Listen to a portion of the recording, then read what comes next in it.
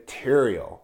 When a contractor tells you this, the hair on the back of your neck should go up a little bit. You want to make sure you don't get ripped off or get taken advantage of. So when they say that, that means it's obvious. They want to get paid for the time and material that's doing it. So have a good list of what you need done, whether it's a bathroom rehab or a kitchen rehab, whatever that may be done.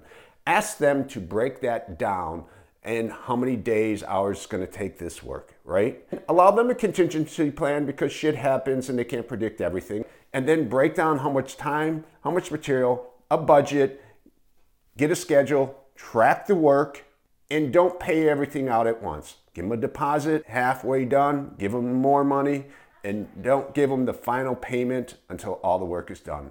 Last, check references.